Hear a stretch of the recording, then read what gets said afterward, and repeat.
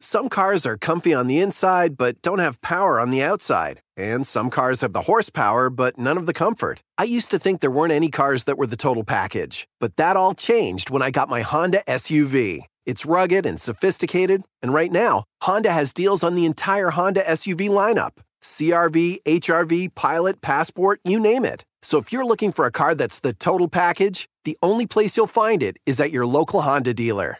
Hurry before they're all gone.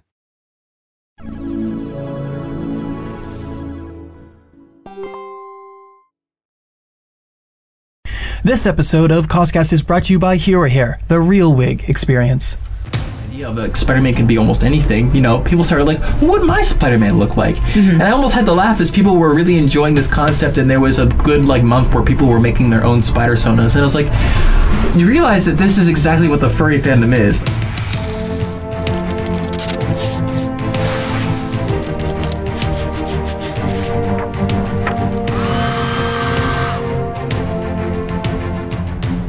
Hello and welcome to Coscast. I'm William, also known as White Fan Cosplay, and with me I have... Hi, I'm Sam. I go by Momochi Cosplays. And I'm Alex, also known as Strictly Cosplay. And Sam, since this is your first time on the podcast, I usually give a little moment to have yourself introduce yourself and a little bit of how you got where you are today. Okay, I started cosplaying about 5, almost 6 years ago now, when I went to my first convention, which was Boston Comic Con, now called Fan Expo Boston.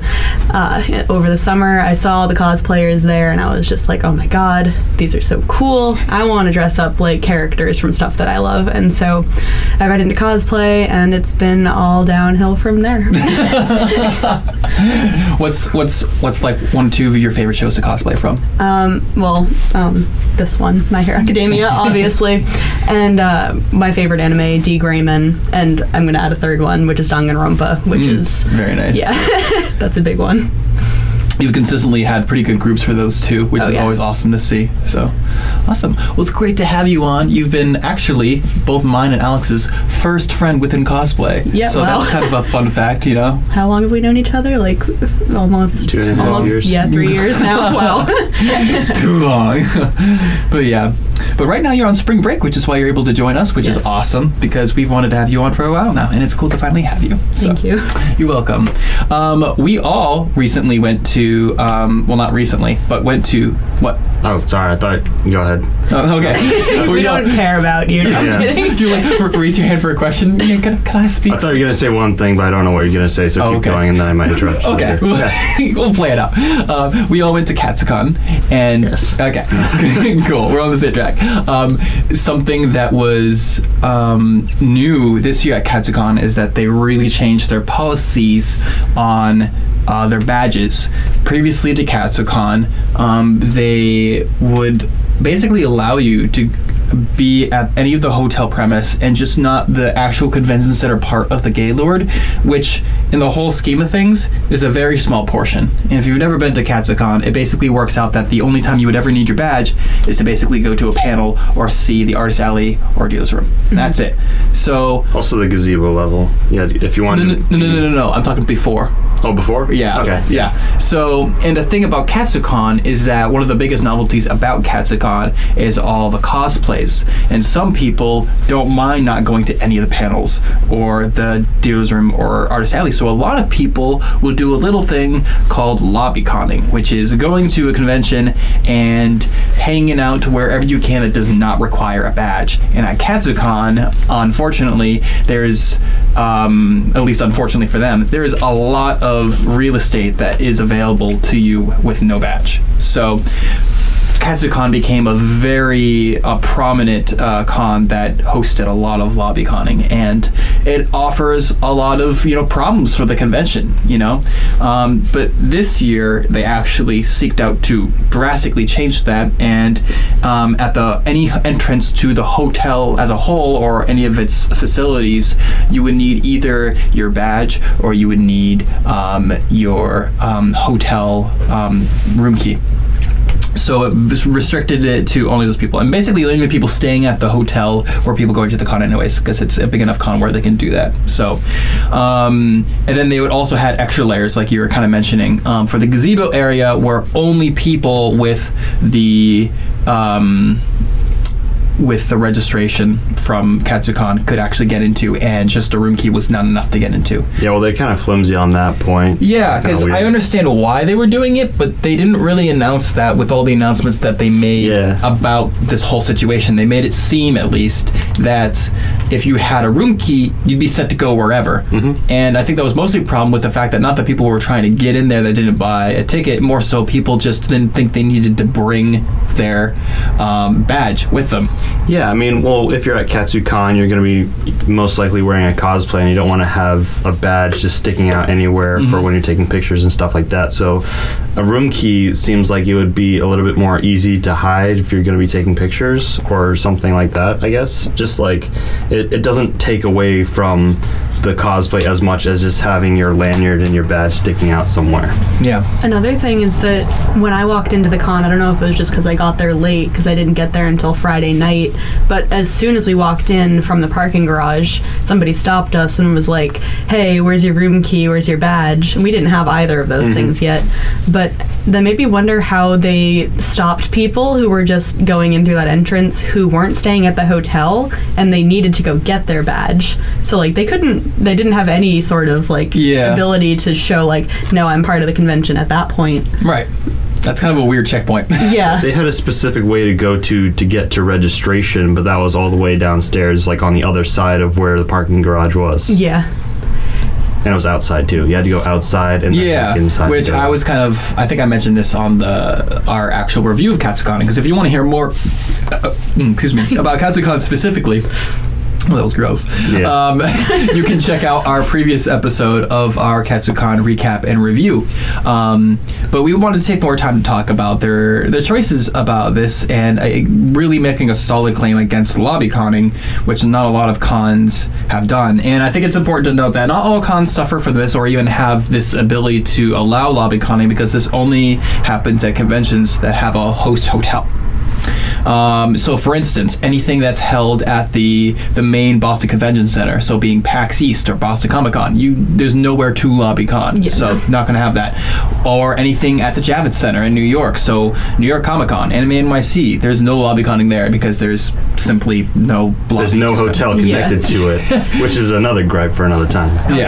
So this is only a problem for, I'd say, about half the conventions, because most of them do have a host hotel, especially smaller ones. Yeah. And I think what's interesting is that lobby conning has very little to do with the price of the ticket, more so the fact that you have to pay to get places. Because I've seen very small conventions that also suffer from lobby conning.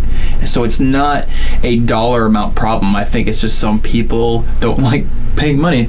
I mean, the funny thing is that I talked to you about it was it's kind of like that Pikachu meme where you're like, all right, I gotta pay for the hotel, I'm gonna pay for my cosplay, it's gonna be great, and then they say, oh, you need to have a badge, and you're just like, what? But it's funny, like, I don't think that them getting rid of lobby conning at Katsucon was a bad thing at all. No. I thought it was very, very good, especially because it brought the crowds down around the gazebo area, especially, which, like, I could actually walk through there, like, last year, which was my first Katsucon. You couldn't, if you had somebody to find on the gazebo level, you just couldn't. You had to give up. But this year, I don't know, it seems like it has a lot of benefit for the convention and for the attendees that actually are like wanting to be at the convention. And I think, it kind of goes without saying, they're not charging you for tickets because they want to. It's because that's what it takes to put on an event. Yeah. They have to get the funds from somewhere. It doesn't come out of thin air. And this also goes into things like security, which, believe it or not, is actually there for your protection, and things of that nature. So along with having a more regimented badge, like checkpoints and stuff like that, they had an upped security as well. That's right. I never got a bag check at Katsucon at all. They didn't really check your bags. It was more along the lines of like being present there. So like for the hotel for itself, some cons are more strict about props and bags, and some aren't. And I think that is actually the non-hotel hosted ones that are more concerned about bag checks and props. But also this year, something that I noticed compared to last year was when we went to the con, I didn't notice that there was a prop check anywhere really. But this year they were very specific. Hey, you have to go to the prop check and and have everything checked out. They also had a sign that said, "Don't walk around with fake guns, fake props out in the National Harbor area," and people are walking around anyway. But it's like, I guess they tried a little bit with that sign, but at least they're more consistent with being like, "Hey, where's your ribbon for your fake prop?" Basically. Overall, though, like you said, very positive things came out of doing that, and that's how it's supposed to work. They don't make the rules and stuff to be avoided. They're there for a reason. So it was nice to not only see them talk a big game beforehand, and which had a lot of people talking, some people being very thankful and some people being very upset, but them also following up with it, and they did a really good job, especially for the first year of doing this. I think that there was never a time where, unless if you're talking like late Sunday night, where you didn't need your badge. I felt like there's some cons that's like during the morning hours they're very strict about checking your bags, but then like towards the afternoon they're just like whatever, So I think Boston Comic-Con, I find, does that. In the morning they're really strict about badges, but then after that they're just like whatever. So it's like, it's nice to see, because the thing is that when it comes down to it, every time someone checks your badge, that ups the value of your badge, because that means that's one more person that they're stopping that didn't pay what you paid to get to this convention. And I think it's important that your badge is checked, and I don't think we should ever be annoyed by people checking our badges. That being said, there's some times where you have instances, I think we came across this a little bit at Kineticon, where sometimes they would check badges almost rudely. And they wouldn't do, like they would pull people aside that were already in the convention, making sure that you had badges and stuff like that, which is kind of weird. But that all being said, I think that for the most part, badge checks are what makes your badge worth it. Because if you got a badge and there's no badge checks, then that's when you start wondering what's the point of getting a badge, and that's where the idea of lobby conning starts. So at the same time, though, it was kind of funny. I had a friend who basically she never bought a badge. She went to Katsucon and lobby conned it, even though they had up security. Really? Yeah, and like she didn't have a room key on her for a lot of the convention either, even though she was staying with us. But like, even with the up security, I guess you still didn't need a badge if you played your cards right. I think she knows how to navigate the con pretty much. How to calm the con. Yeah, she didn't go into the like dealers hall, artist alley panels area very much. So that's fair. Yeah, if you want to access just the hotel thing, I think there's technically ways to get around it. It's like a lobby conning ninja sort of. Just sneaks right in. But I guess the point isn't how to continue lobby conning through this. I think it's the point to embrace it, because especially if you're a cosplayer. You mean not embrace lobby conning? Embrace the badge checking procedures and stuff. Yeah, sorry. Good to clarify that. I think that especially if you're a cosplayer, when you're spending like a couple $100 at least on stay and travel, at least $100 for the weekend food, and countless amounts of money on cosplay, because that is kind of like an unsum number that really we don't try to keep track of because it's scary. And then you're going to tell me that you can't afford a $60 weekend badge? That's when, and I think that that's really insulting. And I don't feel bad saying that, because that's the only money that goes to the convention. All the other things, you're getting yourself there, you're paying like the hotel for the room. None of that goes to the convention. The only time they get money is when you pay for their badge. They don't get it through other avenues. Well, I guess you could say that they get money through the people buying merch at the dealers hall and the artist alley, because the booths are paying the convention. Right, the booths are paying it. Yeah, sure. But as far as you as a person attending them, that's their one ticket for getting any sort of money. And they're not asking a lot. They don't want to charge you a bunch for tickets, because then people wouldn't show up. So they try to price it where it matches the establishment where it's hosted at, because some places are really expensive, aka the Javits at Boston Convention Center. That's why you see those tickets usually being a lot more, and just generally the amount of requirements for staff, security, and the amount of stuff that they have to make for it. Every time you see a sign, that costs money. The signs cost a lot more money than you think. You see like a random pop-up sign that says say Dealers Hall this way. That sign probably costs like $100. You don't think about those little things that just add up to a crazy amount of what it takes to run a convention. Yeah. And to deny them that one thing that they're just asking for to help fund the entire convention, because a lot of conventions don't make money. A lot of them just barely break even. Yeah. So I feel like it's kind of insulting to deny them that small amount of money. Yeah. Not to be devil's advocate here though, but some people can't afford convention tickets. Right. But there's also early bird though. Like you can play your cards right. Like sometimes you can't afford the con, but at the same time, like if you can't afford the con but you're spending so much money on a cosplay or staying at a hotel, like I feel like there's the two biggest things that you need, or two or three biggest things that you need if you're going to go to a con. You need money for the hotel and the badge and food. That's the biggest things. Cosplay, as great as it is and as important as it is at cons, it kind of has to go on the sideline if you're going to be like paying for the actual con itself, I think. Yeah, you can't put like cosplay over food. No, you can't do that. We do it so many times, but we can't do it. I'll eat later. Happen, but yeah. To play devil's advocate, the reasons why I understand that people want to do it, I think the most relatable ones is that if you're someone who is there to see like a friend, or is there for like, hey, I'm like working this weekend, but I had the afternoon off and I just want to pop in to say hi and maybe see a thing or two, I can understand why you would think that, it doesn't make sense to buy a badge because I'm only there for an hour or two, or I'm just there to see a friend. I think that there's more appropriate ways to do that, and most cases, if you want to see a friend, if it's that big of a deal and you guys are actually friends, I feel like it's not too hard to meet somewhere just outside the convention. Yeah, you literally stand right outside the hotel. Whether it be there, whether it be at a restaurant that's across the street, or just something. Like, I feel like that's not as a more relatable situation. Yes. Is it still a valid excuse? I still don't think so. And like Alex was saying, I think that yes, budgets are hard, but I think that there's something that should be in your budget, and make sure that you plan accordingly, because for the most part, if you could, because even people who don't cosplay, the people who don't buy cosplay are the usually ones that spend a lot on merch, because that's where their money's going.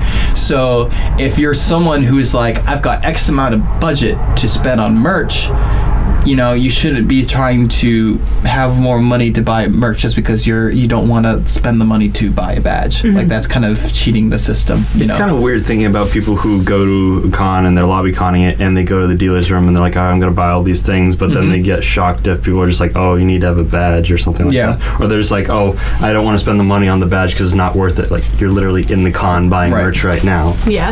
I think Katsucon is a slightly different creature than like tiny cons though, because Katsucon is really expensive, especially if you're coming from somewhere like New England and you have to buy like a bus ticket or even a plane ticket and the hotel, and it just, all those costs pile up a lot that sometimes people just can't afford a badge. But like, I still think that Katsucon's like new protocol is a good thing. Right. I think that it definitely, I'm not saying it's cheap. And I'm not saying it's easy. Katsucon is never cheap, especially for people who live far away. And I think the reason why I don't see, because I feel like every con has a different excuse. For instance, Colossal Con, you can just avoid the con entirely and just enjoy the water park aspects, and you could say that, I'm just here for the water park, and that's my reason for lobby conning.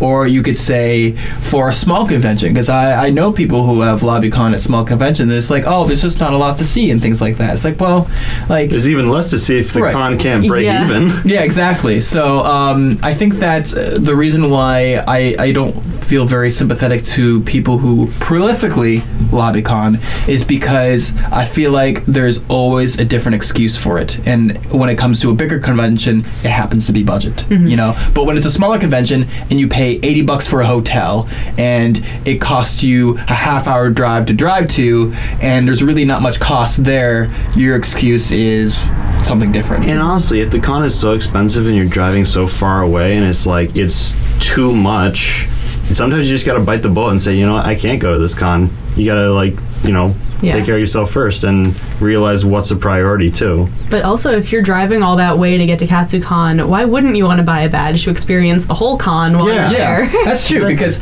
also they have a pretty decent dealers hall, and their artist alley is so good. Yeah. It's one of the best I've seen. Not as good as Anime NYC. Yeah, Anime NYC was amazing. Another thing is that I personally, and maybe it's just me, but I personally don't like that overlooming feeling that there may be like complications of you being there, and having to like dodge bullets essentially. That badge of security. Exactly. If I'm there, I want to be there to enjoy the con and not have to worry about things like that. I want to enjoy being with friends. I want to enjoy cosplaying. I don't want to have to deal with that thought in the back of my head. I gotta watch out for security because I don't have a badge. And maybe that's just me, but like. I think I'm always willing to put extra money for more enjoyment of any situation, because that's what I'm here. I'm here to enjoy myself, and I feel like sacrificing things, and I think that can be said for a lot of things that you invest in. I started investing more money into hotels because I started to really enjoy being in walking distance of things. And at first, the extra price for those hotels were very intimidating, but then realizing the amount of stress and extra time that I was wasting because of those things, I realized that this is money well spent, and then it was infinitely worth the amount of stress that was being taken away and the amount of time that I was saving to enjoy more of the con. So, I've never really lobby-conned, but I think that one time I kind of felt that feeling was when the time I was at ClassiCon East, I didn't realize that if you weren't at the actual Kalahari Resort, you had to pay for a water park pass, which was like $100 a day, and that was an expense that I was not expecting. And so what I ended up doing was I got a bracelet that was like an observer's pass, which basically allowed you to be in any of the pools or hot tubs but not any of the rides, so I could be in there.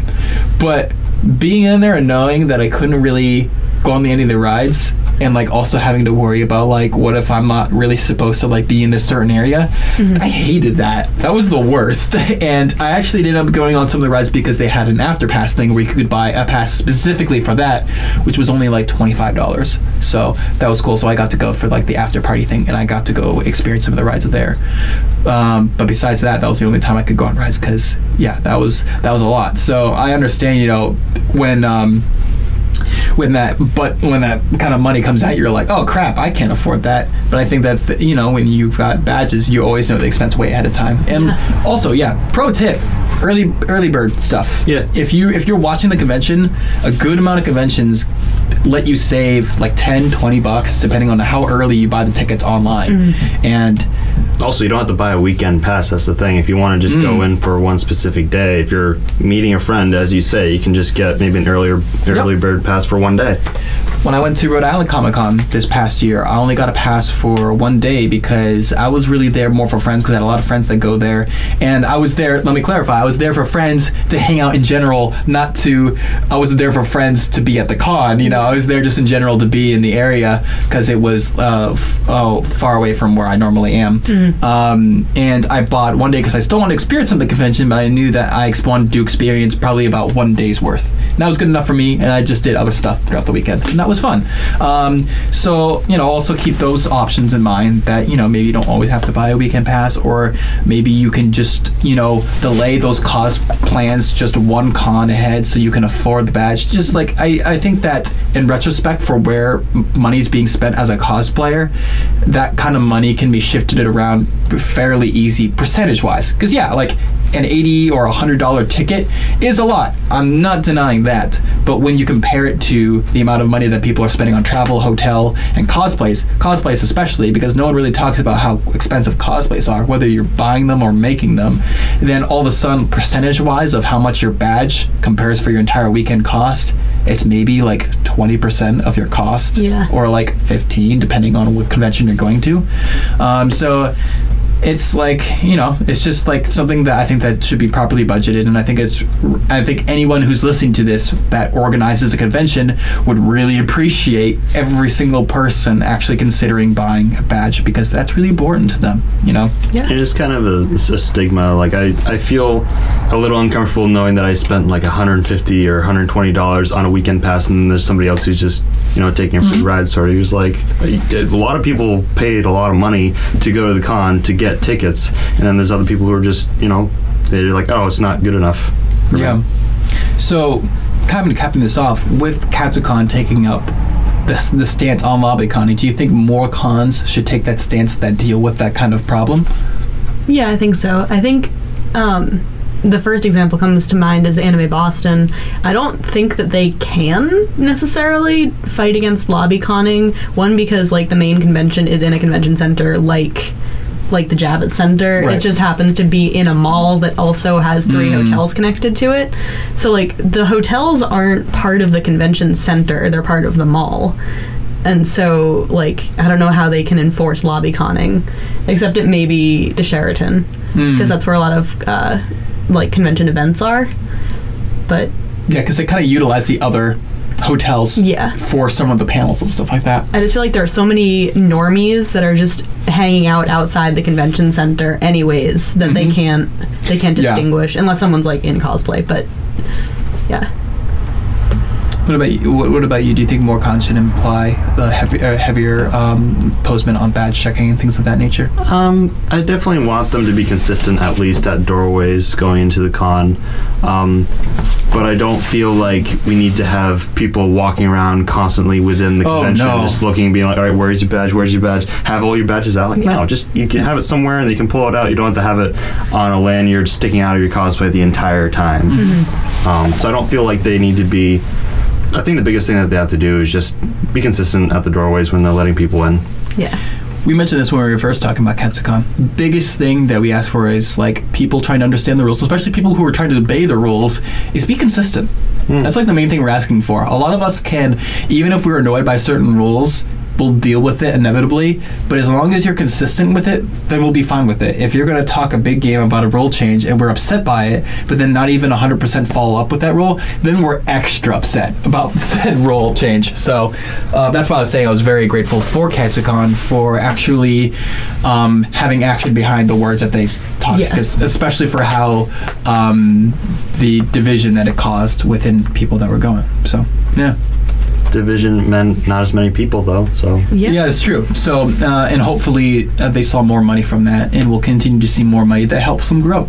So and we'll see more cool stuff for them. So yeah,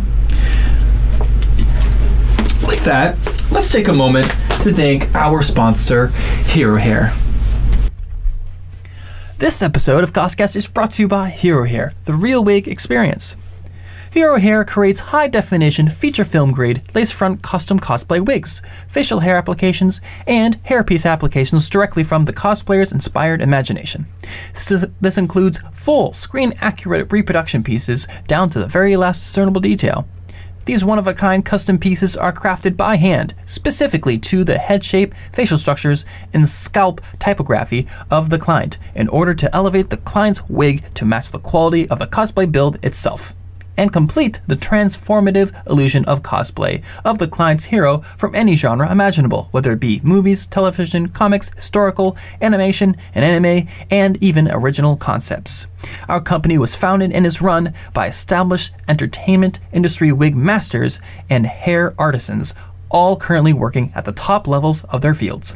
With wig and hair credits spanning feature film, television, and theaters, these elite professionals bring with them a combined total of more than 100 years of experience in crafting one of the most complex and often misunderstood aspects of cosplay, the transformative illusion of the wig, and the literal and figurative crown of cosplay. Thank you, Hero Hair, for sponsoring this episode of Coscast. This month's Hero Hair client feature of the month is Casey Egan at KASEY_EGAN on Instagram.com. A relatively young cosplayer on the national scene, her devotion to her hero characters is eclipsed only by her devotion to her close circles of friends who make up her egoless orbit. A soft-spoken cosplayer and artisan, Casey is a creative force whether behind her impeccable transformative illusions or simply behind you in a supportive role for yours, asking nothing in return other than an amazing experience in the art of dress-up. Thank you for being our featured client of the month, and be sure to follow her. Thank you, Hero Hair, as always, for sponsoring our Coscast podcast. And with that, we're going to go in for a little segment where we just talk a little about a tip for cosplay. And recently, you had a really fun wig that you recently styled, and you wanted to tell us a little bit of the challenges and things you learned from that experience. Yeah, so the wig I styled was for Ibuki Miyota from Danganronpa 2. She's the ultimate musician. She's kind of an airhead, and she's really funny. And her hair is like ridiculous.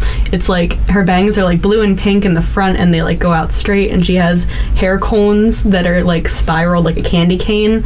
And she has a bunch of like white and blue streaks in her hair, which is black. And yeah, so I wanted to make this wig since before I even knew what the character was from. I just saw her on the internet, and I was like, oh my god, her hair is so cool. And then I eventually got into Danganronpa 2. It's one of my favorite series now. You should definitely check it out. And so I made this wig finally. I'd already made one in the past for a commission, but to keep cost downs, I bought a character wig and just altered it a little bit. So I like gave it new cone horns, and I added wefts, and I styled the bangs. But I still wanted to try to make one from scratch, so what I did was I got a bunch of materials from Arta Wigs. I got a Jareth long in black, I got long wefts in pure white and indigo blue, and I got short wefts in hot pink. And so one thing that I learned from this experience is that, well, I already knew this, I can't sew. So what I did was I knew that a lot of people hand stitch the wefts into wigs, but I couldn't do that because I didn't know how. I learned that hot glue is really messy, but it's very quick and effective for adding wefts to wigs. You just end up with a lot of like the hot glue spider webs, but those come out really easily. They don't stick to the wig fibers, but they do stick to like the end of the weft, which is what you need to attach. But I was warned by a friend who told me that if you have a lot of hot glue in a wig and it sits on your forehead gets really hot. And so it might melt the hot glue into your wig cap and into your hair, which is suboptimal. So she suggested that I put duct tape over where the wefts are, which I'm going to do very soon, and I'm going to wear this wig to PAX, hopefully, if the costume comes in by the convention. Awesome. Yeah. Very detailed wig. For sure. Thank you. Throw out your tag again, just so if people want to see and they forget it's it. Momochi Cosplays, like at Momo, like MOMOCHI _ cosplays on Instagram. And I also have a Facebook page, Momochi Cosplays, but I don't use it. And I'm sorry. I'm sorry. Yeah, it's so hard to keep up with all the social networks. Oh my gosh. Yeah, Instagram's my go-to. Yeah, I think that is typically the go-to for most cosplayers. Most people, they usually ask Instagram, not like Twitter or Facebook, because Facebook feels like more like regular people. Yeah. Also, TikTok, that's a whole nother can of worms. TikTok loves cosplayers, let me tell you. But I've had friends who've jumped on TikTok and they're like, I got 10,000 followers in like a week. And I'm like, excuse me, what? Yeah. So, but also be aware of the crowd that you're going for, which is like 6 to 12-year-olds. I'm not a fan of their legal policy either, personally. Oof, yeah, they're pretty strict on some of their content, so. But anywho, that's a topic for another day. The topic for today is actually following up on an episode that we talked about in the first season, being the second episode called Controversial Fandoms. And recently, Sam pitched the opportunity to go to a furry convention in our area, and I thought that'd be a lot of fun. And also, it'd be a lot of fun to use that experience to kind of add more to that conversation that we had and have a conversation about the furry fandom specifically, but also how we view fandoms as a whole. And before we get into it, we have a little clip that we put together, plus a little bit of our first thoughts right after the fact with myself, Sam, and a couple of our friends who are also with us. So watch that.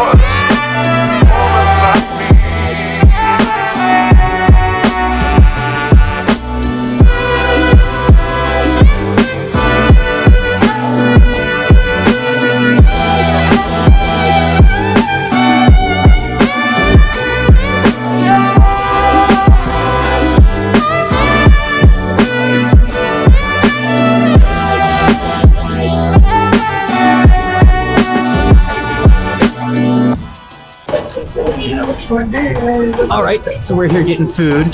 We just got out of the Anthro New England Con. What you guys think? Super refreshing con. Everyone had such a positive vibe about themselves. People were literally like, "Hey, you want a hug?" And someone was like, "Please!" Like, and someone asked me for just a hug, not even a photo, just a hug. And like that's pretty much the overall vibe everyone had was just like kindness, politeness. For sure, I actually volunteered with the con to. I volunteered on security, so because I just wanted to see the con on a Saturday instead of a Sunday, and it was fantastic. I mean, everybody was polite. I just really enjoyed the time there, and I enjoyed meeting so many people. I went strictly because I wanted to wear this cosplay because I thought it was going to do well there. And it did. It did. Holy cow. It went really well. I've never taken more pictures. Yeah. The show hasn't even started yet, and I know, right? people. Oh my God. But overall, I went in with no expectations. It was just amazing. Everybody, like Bree said, was super sweet and accepting, and there were no creepy interactions, which I was mostly worried about.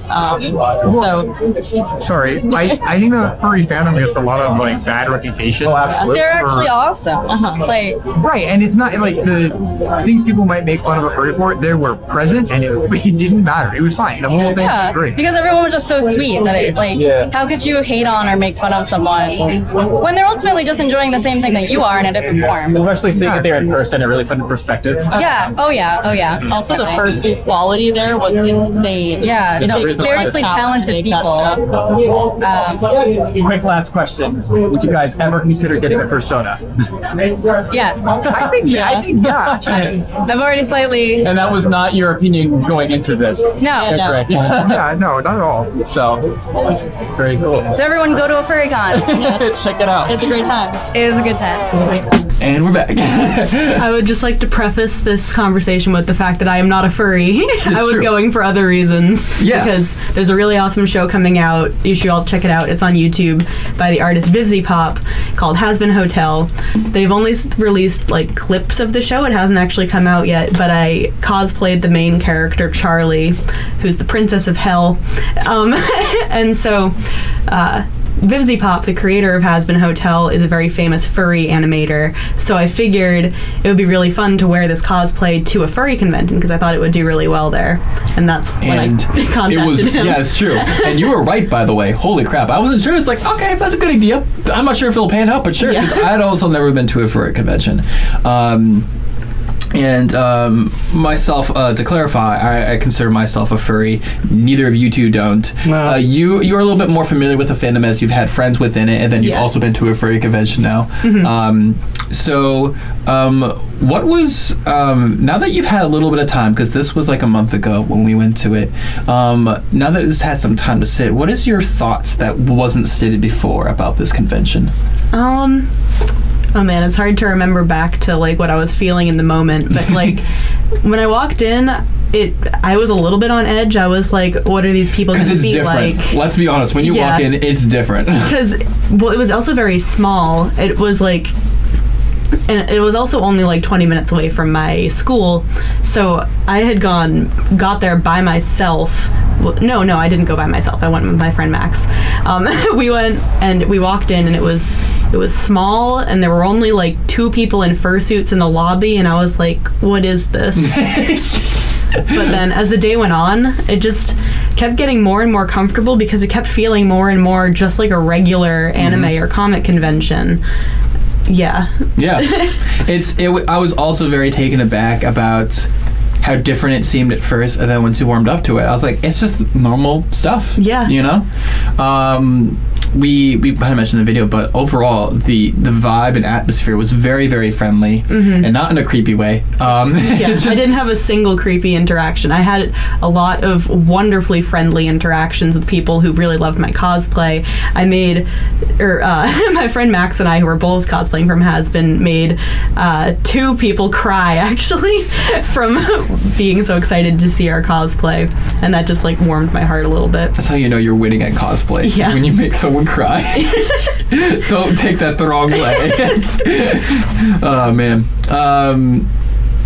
I think something that was also really cool was just I think a lot more people were into, and I mean, like, there's some cons that have more of this than others, but a lot of like interaction was going on here. This was a very community heavy thing. Sure, you had what they call the dealer's den there, instead of dealer's room, and I'm sure that's a lot of places for merch. I actually got this tank top from a place called Kraz Dude, C-R-A-Z Dude. You can check them out online.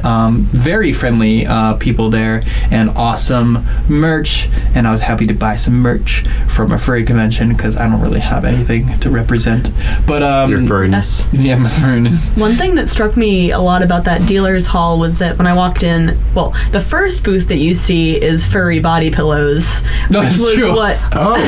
Which is like, when I first walked in, I was like, oh, I was expecting this. But then as you walk around the rest of the dealer's hall, it was really just that booth and one other booth in the back that had anything that was sexual. Right, and that one in the back was also curtained off because it was specifically like, hey, there's 18 plus stuff over here. And it wasn't like a huge thing. It was just tapered off in the corner with some curtains, and then that's that. Every other booth in the place was perfectly innocent. Yep.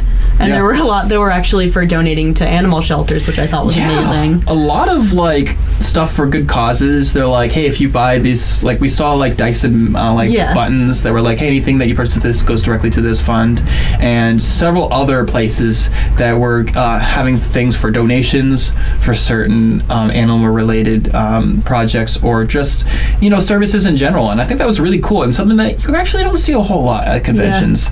So again, really inferring more of a community aspect to the convention, which is awesome. But overall, we had a really good time. I think, if anything, I wish I was there for a second day, simply because I wish I was more warmed up to the atmosphere and wanted to like interact with more new people and stuff like that, because I feel like I had just enough time to get acclimated and then we left, I'd also, one thing that struck me after the convention that I started thinking about was how furries are basically no different than cosplayers, and how like after being there, sexual like furry art is only about as common, or maybe even less common, than hentai at anime conventions. Because that definitely exists. Let's not excuse that. Especially like loli hentai, like that's borderline pedophilia. In my opinion. I realize it's not the same thing, but like when you think about it, furries are basically just cosplayers, but they're cosplaying their own OCs that happen to be anthropomorphic animals. There's nothing inherently creepy or sexual about that at all. No, not at all. There's nothing that implies that, and we'll get to this aspect a little bit more later, but there's certain other reasons that have implied a heavier sexual undertone to this whole fandom. But while we're still on the topic of the convention specifically, Alex, as someone who didn't go and didn't experience this with us, what is there any questions that pops in your head about that you have for us about something that may be different for this compared to a different convention? I have to cough. Didn't know if I wanted to cut that out. Not really, I wouldn't say. Like I'm not exactly, I'm not a furry, so I'm not really interested in that kind of convention per se. And like at first, cosplay was pretty jarring to me when I first went into it. Like, it was so different seeing so many people wearing different things, like wigs and all this makeup, and they look completely different without it and that sort of thing. So I think it would be kind of jarring for me to go there and see all these people with large animal heads just walking around, smiling the entire time. Like, I think like fursuits or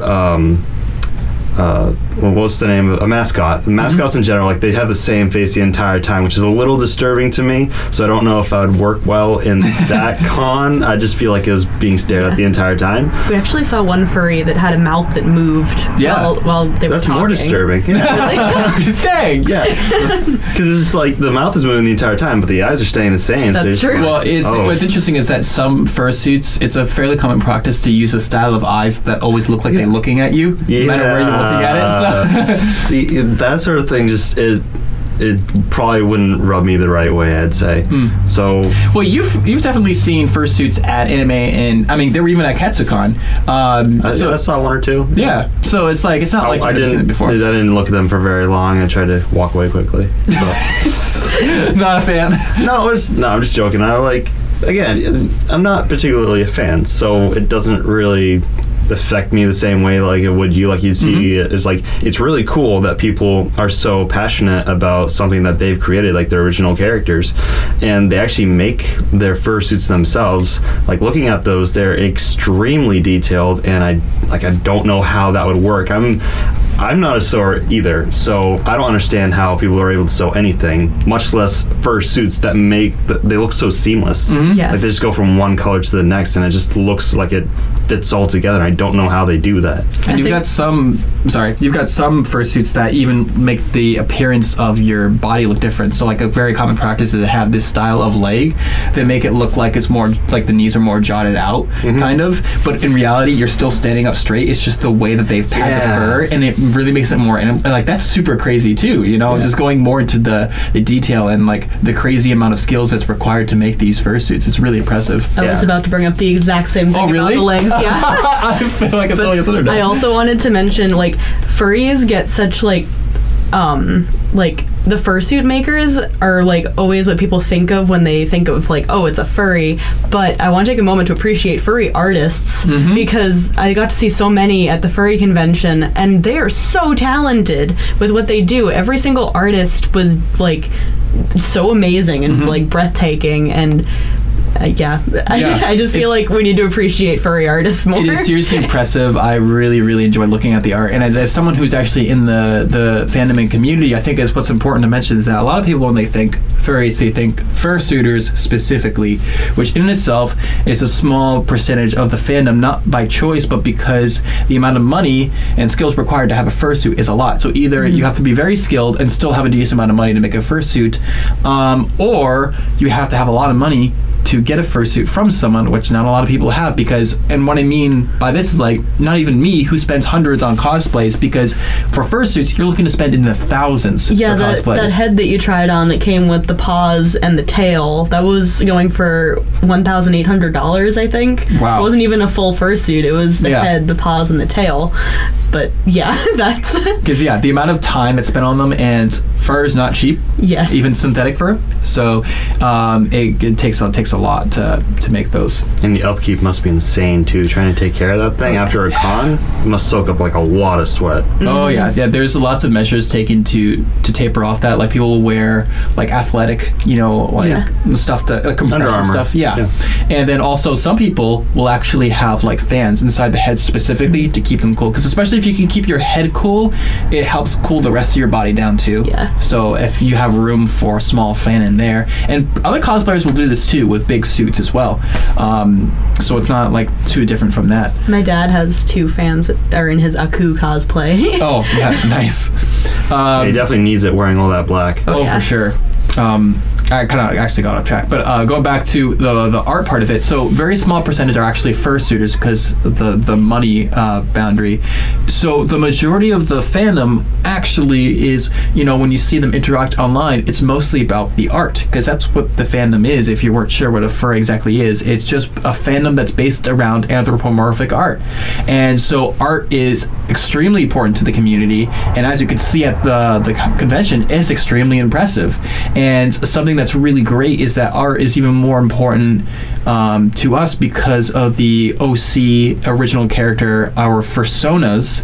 A little bit more personal attachment. A common practice for a furry is to get art of that drawn for them. Yeah. And that's really exciting, because it's like, imagine having your favorite character drawn for you, but except that your favorite character was also a piece of you.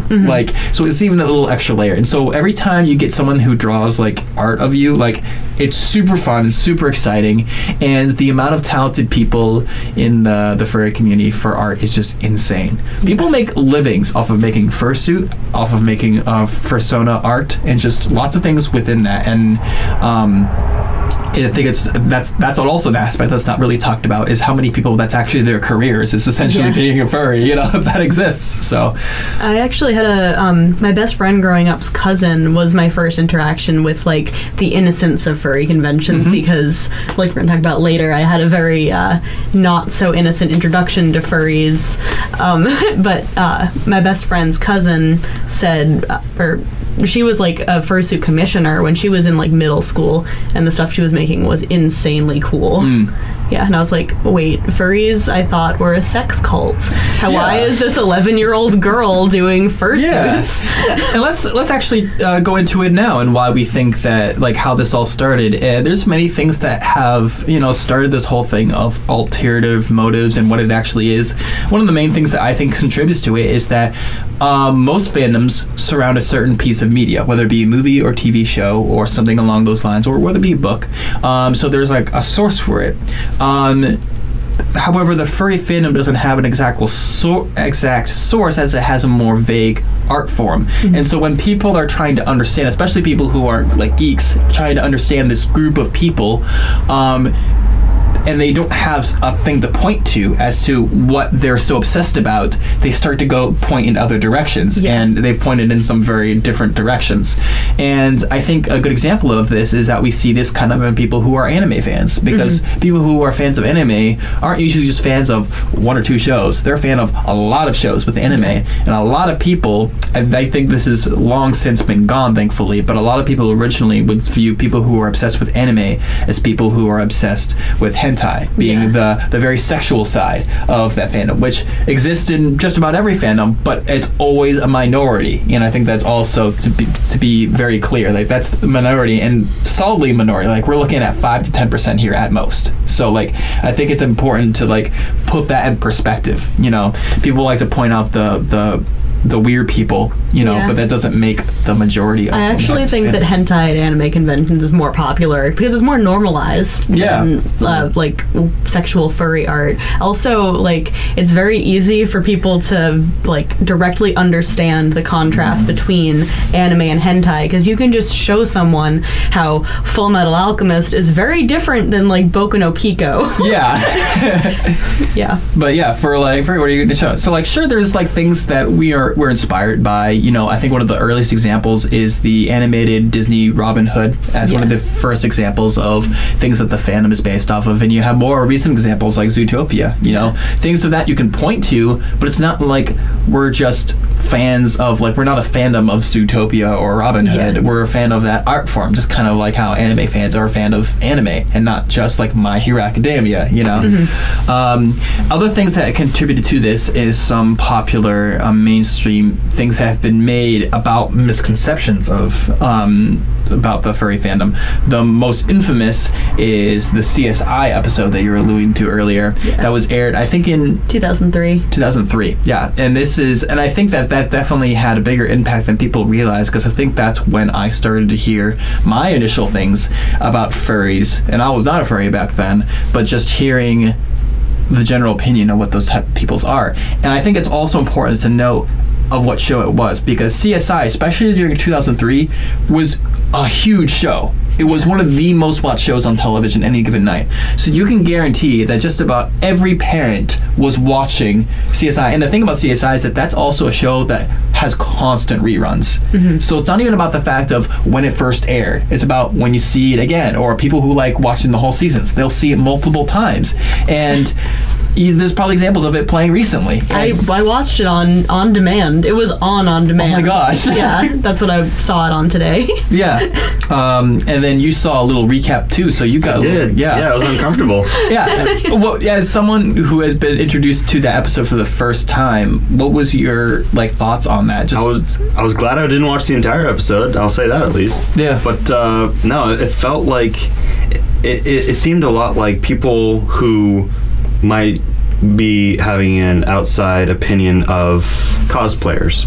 Like they don't have the right idea. I'd say, like, they can see some people who might be dressing up, and then there's a lot of like sexual cosplayers, or like cosplayers who have something that's a little more revealing. They'd be like, oh, that's what it is, basically. And they might just say it's just that, or just like it's such a small minority of people who might do something that's a little bit different from what the majority is a lot of the time. So it definitely felt like they didn't have enough evidence, or they didn't really do their research on it, I guess. But I was also watching a recap from someone who was a furry who was explaining it better. So I think that helped me a little bit. It helped me to understand it a little bit better, as opposed to just witnessing it and being like, oh. Yeah, if you just watch the show, you're just like, oh yeah, I don't want to go anywhere near something like that. But it was just such a small minority, and they took it the wrong way, and Yeah, basically. You know, I think it's funny because some people will get the impression, well, it's on CSI, so it must be true. But then you think about it, it's like, wait, no, that doesn't sound right at all. It's a TV show. Yeah, exactly. None of the murders actually happened. Yeah. So, I think it's very disappointing because a lot of things depicted in fact, I would say about 90% of the stuff that was said about furries in the episode was grossly wrong. Mm-hmm. And, like, literally just about every aspect about it, even down to the fursuits. They weren't even fursuits. They were, like, basically mascot suits because fursuits are legitimately so expensive, in order to keep the cost of the show low, they probably just went for the cheaper version being a mascot suit, mm-hmm. which, let's be real here, very different because a big difference is that a lot of the things surrounding of what they thought furries are had to do around animals specifically. These meaning like spiritual things, like these people think they're animals. Not true. Like that group does exist, but it's not furries. Like that's a different like group entirely. Furries do not think that they're animals. They do not think they're spiritually animals. They're not trying to awaken some animal spirit within them. None of that. And there was a lot of that in the episode, which was really weird. And there's stigmatism against certain animals, like furries looking at other animals and like, oh, there's a raccoon guy. We don't talk to him. He's trashy. It's like, what? Yeah, like, yeah. When that stuff came in, I just started laughing. It's like, wow, this is really what we think. We're like, this is ridiculous. Also, what they thought was funny is that the person that you were like was giving you the recap mentioned is like, yeah, in a perfect world show we would have a more diverse group of animals, but when it comes down to it, most furries are either wolves or foxes for the most part. Like it's mostly canines. Dinosaurs or something, or not dinosaurs, dragons. I'm like, wait, you do dragons too? Yeah. My best friend's cousin made a dragon. I didn't realize really dragons fell under the furry, considering they don't really have fur. I think that they are like, so there's other subcategories within the furred fandom that, like, so for instance, like scalies? Yeah, like scalies. Yeah. Oh, this is an actual thing? No, that is crap. I didn't know that. Because I just came up with something clever. Oh, I didn't. Yeah. But for the most part, those can still fall under the umbrella of furry. But then if you want to get more specific, then you can call that subcategory group, scalies, for a more accurate depiction. But, this still even though it doesn't have the furry attribute, Speaking of furry, fur itself has nothing to do with the furry fandom. Like, I'm sure there's people out there who are obsessed with fur, but that makes nothing of what the fandom is, despite it being the name of the fandom. In fact, I think fur would is one of the more aggravating parts of the fandom, because you have to keep it so clean and it's so hard to work with. I've worked with fur and it gets everywhere when you cut it. Mm-hmm. I mean, have you owned a cat? Yes. Yeah, like if that was the case, if it was just like, oh, people who love fur, then you just see people walking around with fur coats the entire time. I don't know if that's a thing at the con. And the thing is, if you're obsessed with fur, you wouldn't have fur suits because you're literally in contact with zero fur. Yeah. Like, the fur is on the outside of you. Like, there's nothing to, like, if you're obsessed with fur, I feel like you'd be interacting with these people outside of fursuit, if anything, Yeah. But yeah, so there's so many misconceptions and so many things that were just not even close to being correct about the fandom. And it's like, no wonder why people have, a false idea about what furries are when you've got representations like this in the media. Yeah, that's going back to what Alex said about like cosplayers. Like, if cosplay and anime had like this one concrete media example of what cosplay is, then I feel like we would all have this massive stigma around us just as regular cosplayers. Like, for instance, I have a friend at college who was trying to get into cosplay, so I showed her a few cosplayers, but really I only showed her Jessica Negri, and she immediately was like, why are girls so over-sexualized in their cosplays? And I'm like, no, that's just her. Don't get me wrong, I love Jessica Negri. She is a goddess. But that's just her style. That's just what she does. But just showing my friend Jessica Negri, she was suddenly like, all cosplay girls are so over-sexualized. And I'm like... You could literally see that opinion being formed before you. Like, oh, no. Yeah, no. Yeah, just show her your Instagram, and you cosplay like a lot of like male versions of characters too. Yeah, looting myself is not my style. Yeah. I think that, especially when we, like I said at the beginning, when you think furry, you think someone in a fursuit. But most people who are furries don't have fursuits. I certainly don't have a fursuit, and I don't know if I'll ever have one, simply because it's just so dang expensive, and that's a lot of money to invest in something. And I think that when it comes to when talking about thousands of dollars, there's other things I'd probably get before a fursuit. Like a car, like a new computer, maybe a nice down payment on a house. Yeah. Fursuit, house. Yeah. And but for the most part, furries are people who just really enjoy the art, and not even all furries have fursonas, but most of them do, and that's part of the fun aspect about it, of making your own character, which is interesting because in the cosplay area, OCs are almost frowned upon. People don't like seeing OCs, they like seeing other characters and seeing how close you can get to them. Because cosplay is more about accuracy. Yeah. Well, it's cosplay, like you're playing a character that people might recognize for the most part. I mean, OC characters are good, like they're fantastic. Absolutely. But if you want to get recognized, or if you want to like connect with someone, it's a little bit more difficult if you're just going to do an OC character. Like connecting with people at cons usually has you cosplaying the same thing, or cosplaying a character that you both appreciate from like a show. Yeah, and I think what's interesting is that, like, the only reason to do an OC, if you're in cosplay specifically, is for yourself, and it's because it's something that you purely enjoy, and I think that's important. Like, you're not doing it for attention whenever you're doing an OC, Yeah.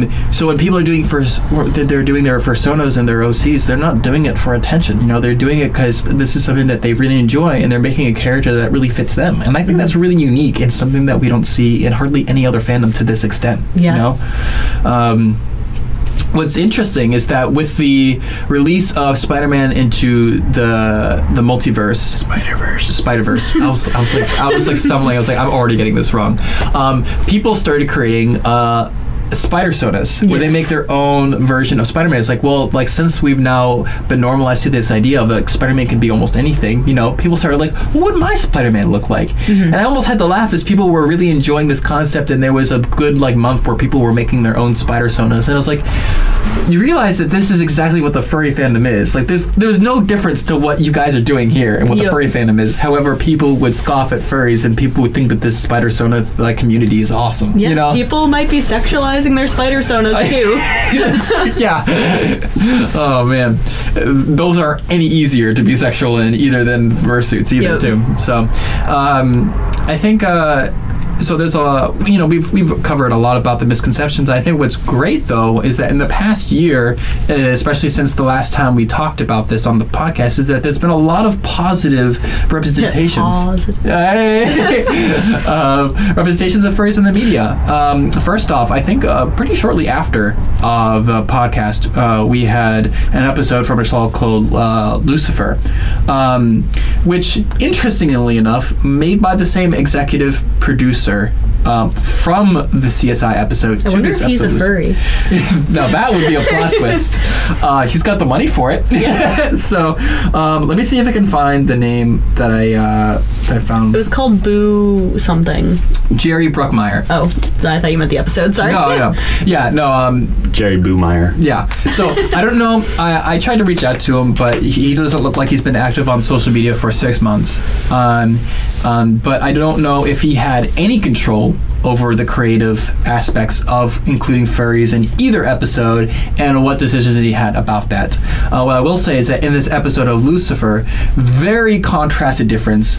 First off, right off the bat, I did some research and I found out that they had casting calls for actual furries to take part in this convention scene that they had at it. So they were interested in getting authentic furries and fursuits. First and foremost, that is the best move they could have done. Secondly, when they started talking about furries, right off the bat, they talked about, hey, most furries are like most furries aren't sexual. In fact, most of them are wholesome, and that's about it. Like, and they're just like having a good time. Like, that's it. And like the fact that they put that first and foremost was like really awesome. Like almost as like to really clear the air, almost poignantly. And I thought that was really cool that it almost felt like they were really trying to reach out specifically with those false pretenses in mind to change people's minds, which is really cool. Unfortunately, Lucifer doesn't have have the same stature of CSI did back in the day. I think most TV shows really don't have that same stature because TV shows back in the early 2000s had a lot more viewerships than these days. Now people just watch podcasts. All these darn podcasts. How dare! But also besides that, which if you want to see that clip and what that entails and what a cool job they did with that, you can search for Lucifer. I think it was season 3, episode 25, also known as Boo Normal. So if you search on YouTube, you can find the clip on there on YouTube.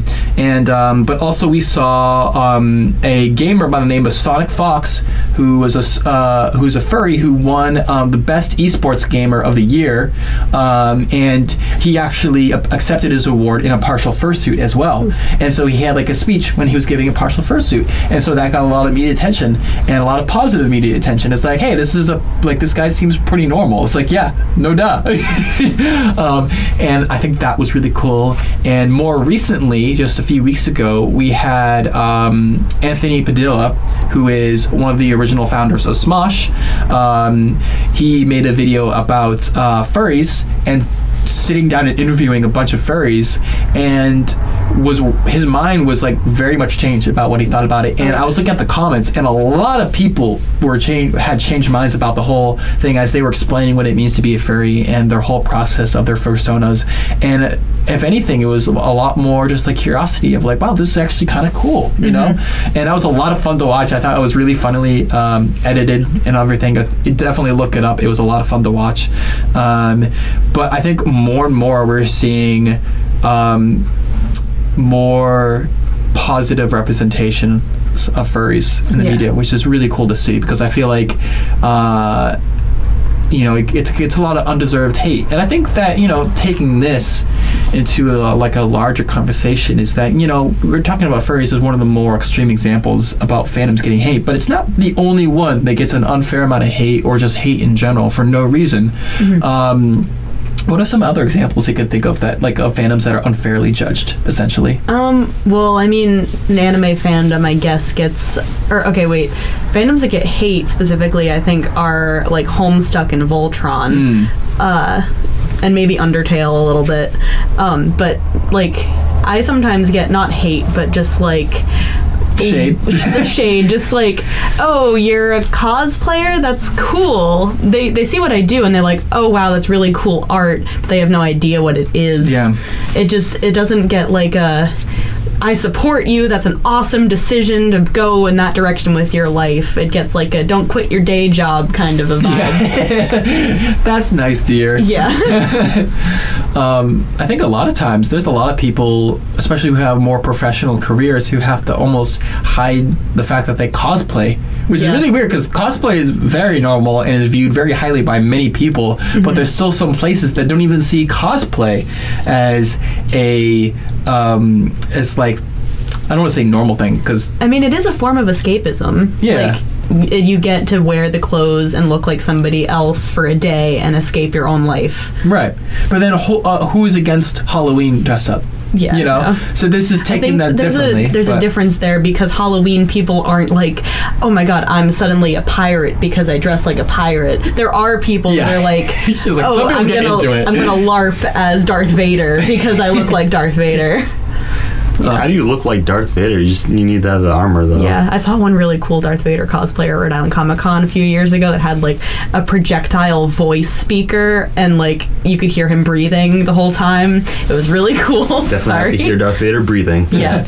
I think a couple other things that are semi-related to cosplay that also get a lot of hate within the geek community is LARPers, because you mentioned that, made me thought, but also D&D. And I think both of those things are being brought into a more positive light, especially D&D, because Dungeons and Dragons used to be the as like the geeks and that whole like of what people thought was more normal, okay, and things that were not. D&D was like the epitome of the bottom of that, of what people thought was the nerdiest of the geekiest of things that you could potentially do, and that only people who played D&D was 40-year-old people who are still living with their parents, you know, or 12-year-olds who had no friends in their basement. I think some, besides like the obvious examples of like Critical Role and the Adventure Zone, I think another thing that helped with normalizing normalizing D&D was actually Stranger Things, even though it was a very small part of like the first episode, though they do call the monsters Demogorgons the whole time. But like just having these kids playing Dungeons and Dragons, it makes it seem like it's a normal game. Yeah. It's not like something that only nerds do.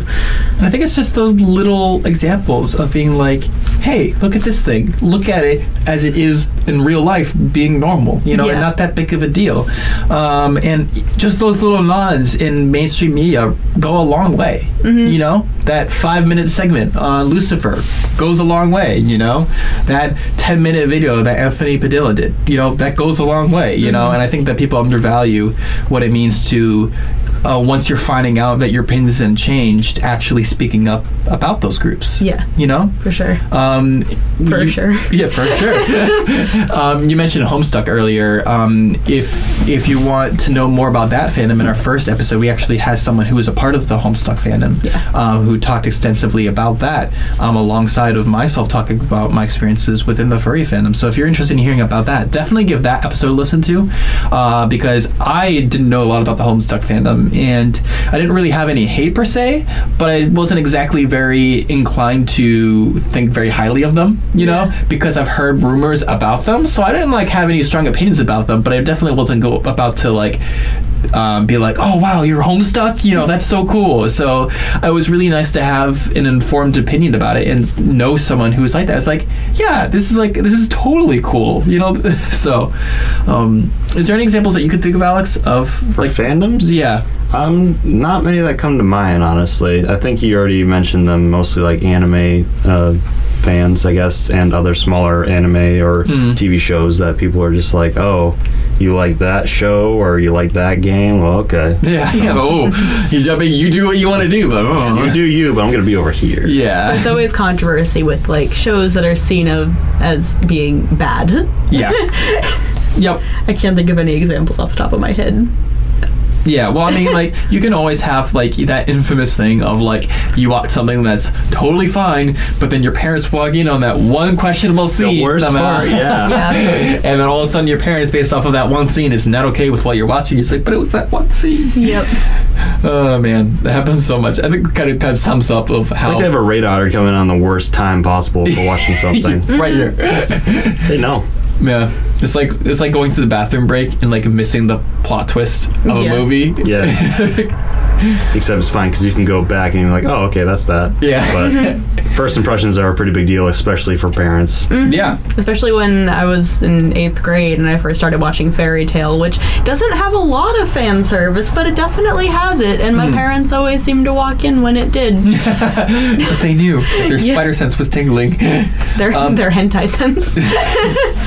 Speaking of parents, I think the one thing cool that we forgot to mention about the convention itself was the fact that there was a lot of families involved as a whole, which you don't see at a lot of conventions. You know, you had a lot of... There were grandparents that were taking their grandchildren there. It was crazy. Yeah, and it was really cool to see because you don't see a lot of family interaction at conventions, and you definitely had not a ton, but a decent amount that was noticeable to us as people who were attending there, and like, that's new, but welcome. You know, like nothing is more wholesome than see a whole family get into a convention. You know, I see your parents get into the cosplays and stuff like that, and that's awesome. You know, that's always great to see. And you always want more of that too. Like if you see families cosplaying together, you're just like, that's positive. That's tight. Yeah, that's tight, man. Yeah, I like it. I also feel like we go to more anime conventions a year than comic conventions. Like there's really only Fan Expo, Granite Con, and Rhode Island.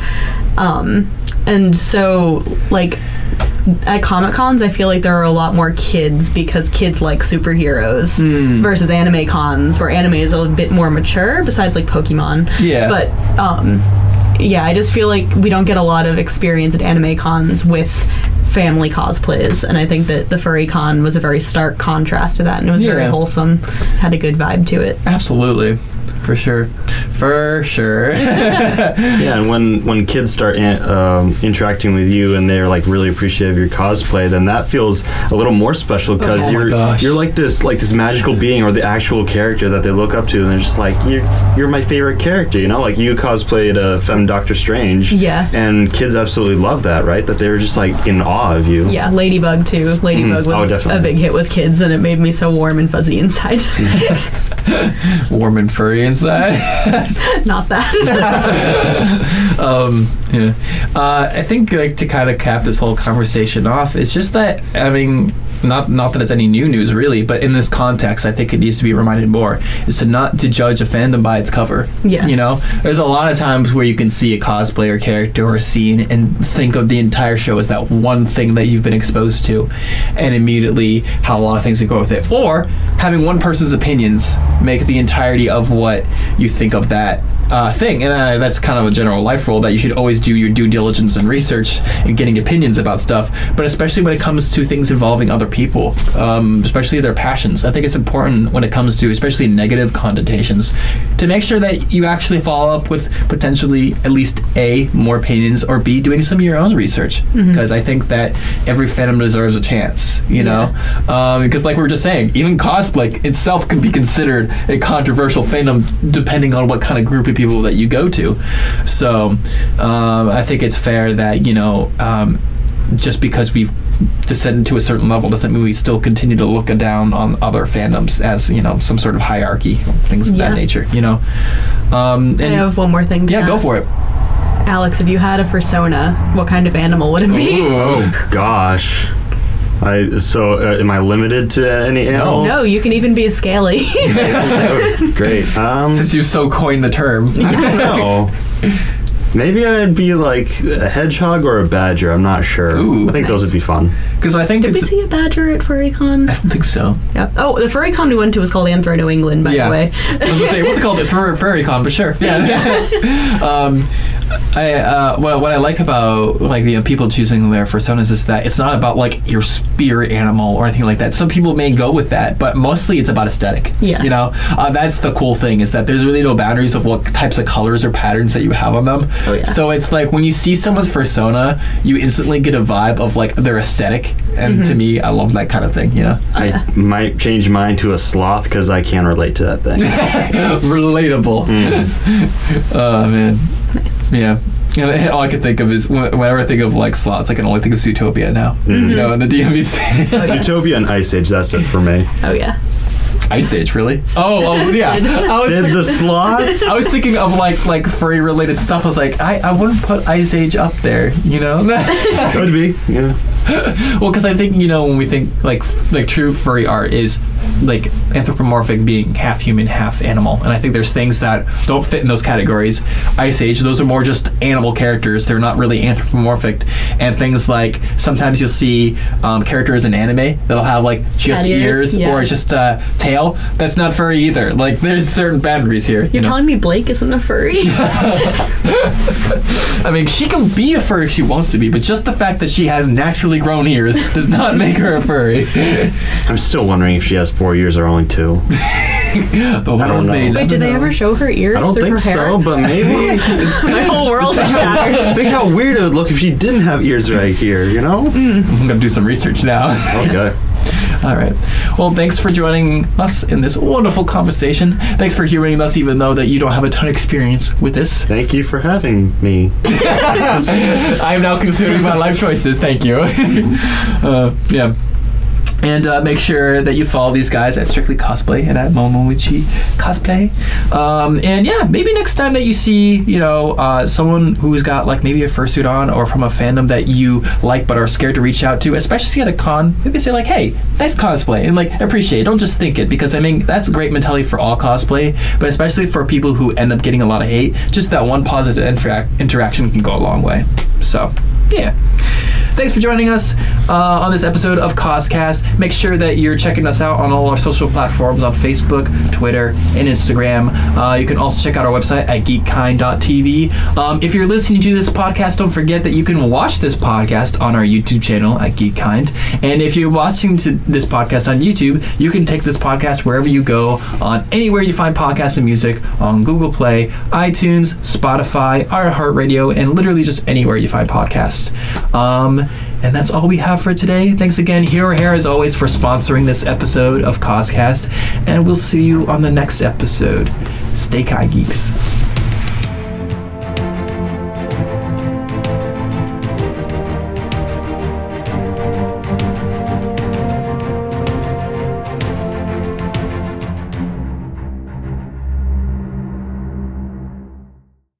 Hey guys, this is Gabby Douglas. If you have an active lifestyle like me, hydration is key. That's why I love the Hydration Watermelon Smoothie from Smoothie King. Blended with whole fruits, coconut water, and more electrolytes than some of the leading sports drinks, Hydration Watermelon is the cleaner way to hydrate, with no artificial colors, flavors, or preservatives. So you can recover and perform at your peak ability during the summer heat. Order online or through the app for pickup or delivery. Smoothie King, rule the day. Been thinking about McDonald's all day. Can't get it off my mind. I can already taste it. Ooh, got my mind on my mouth and my mouth ready for some Mickey D's deal. There's a deal for every moment at McDonald's. Right now, get 2 of your favorites for just $3.50. Mix and match a classic McChicken, a hot and spicy McChicken, or a juicy McDouble. Price and participation may vary. Cannot be combined with combo meal. Single item at regular price.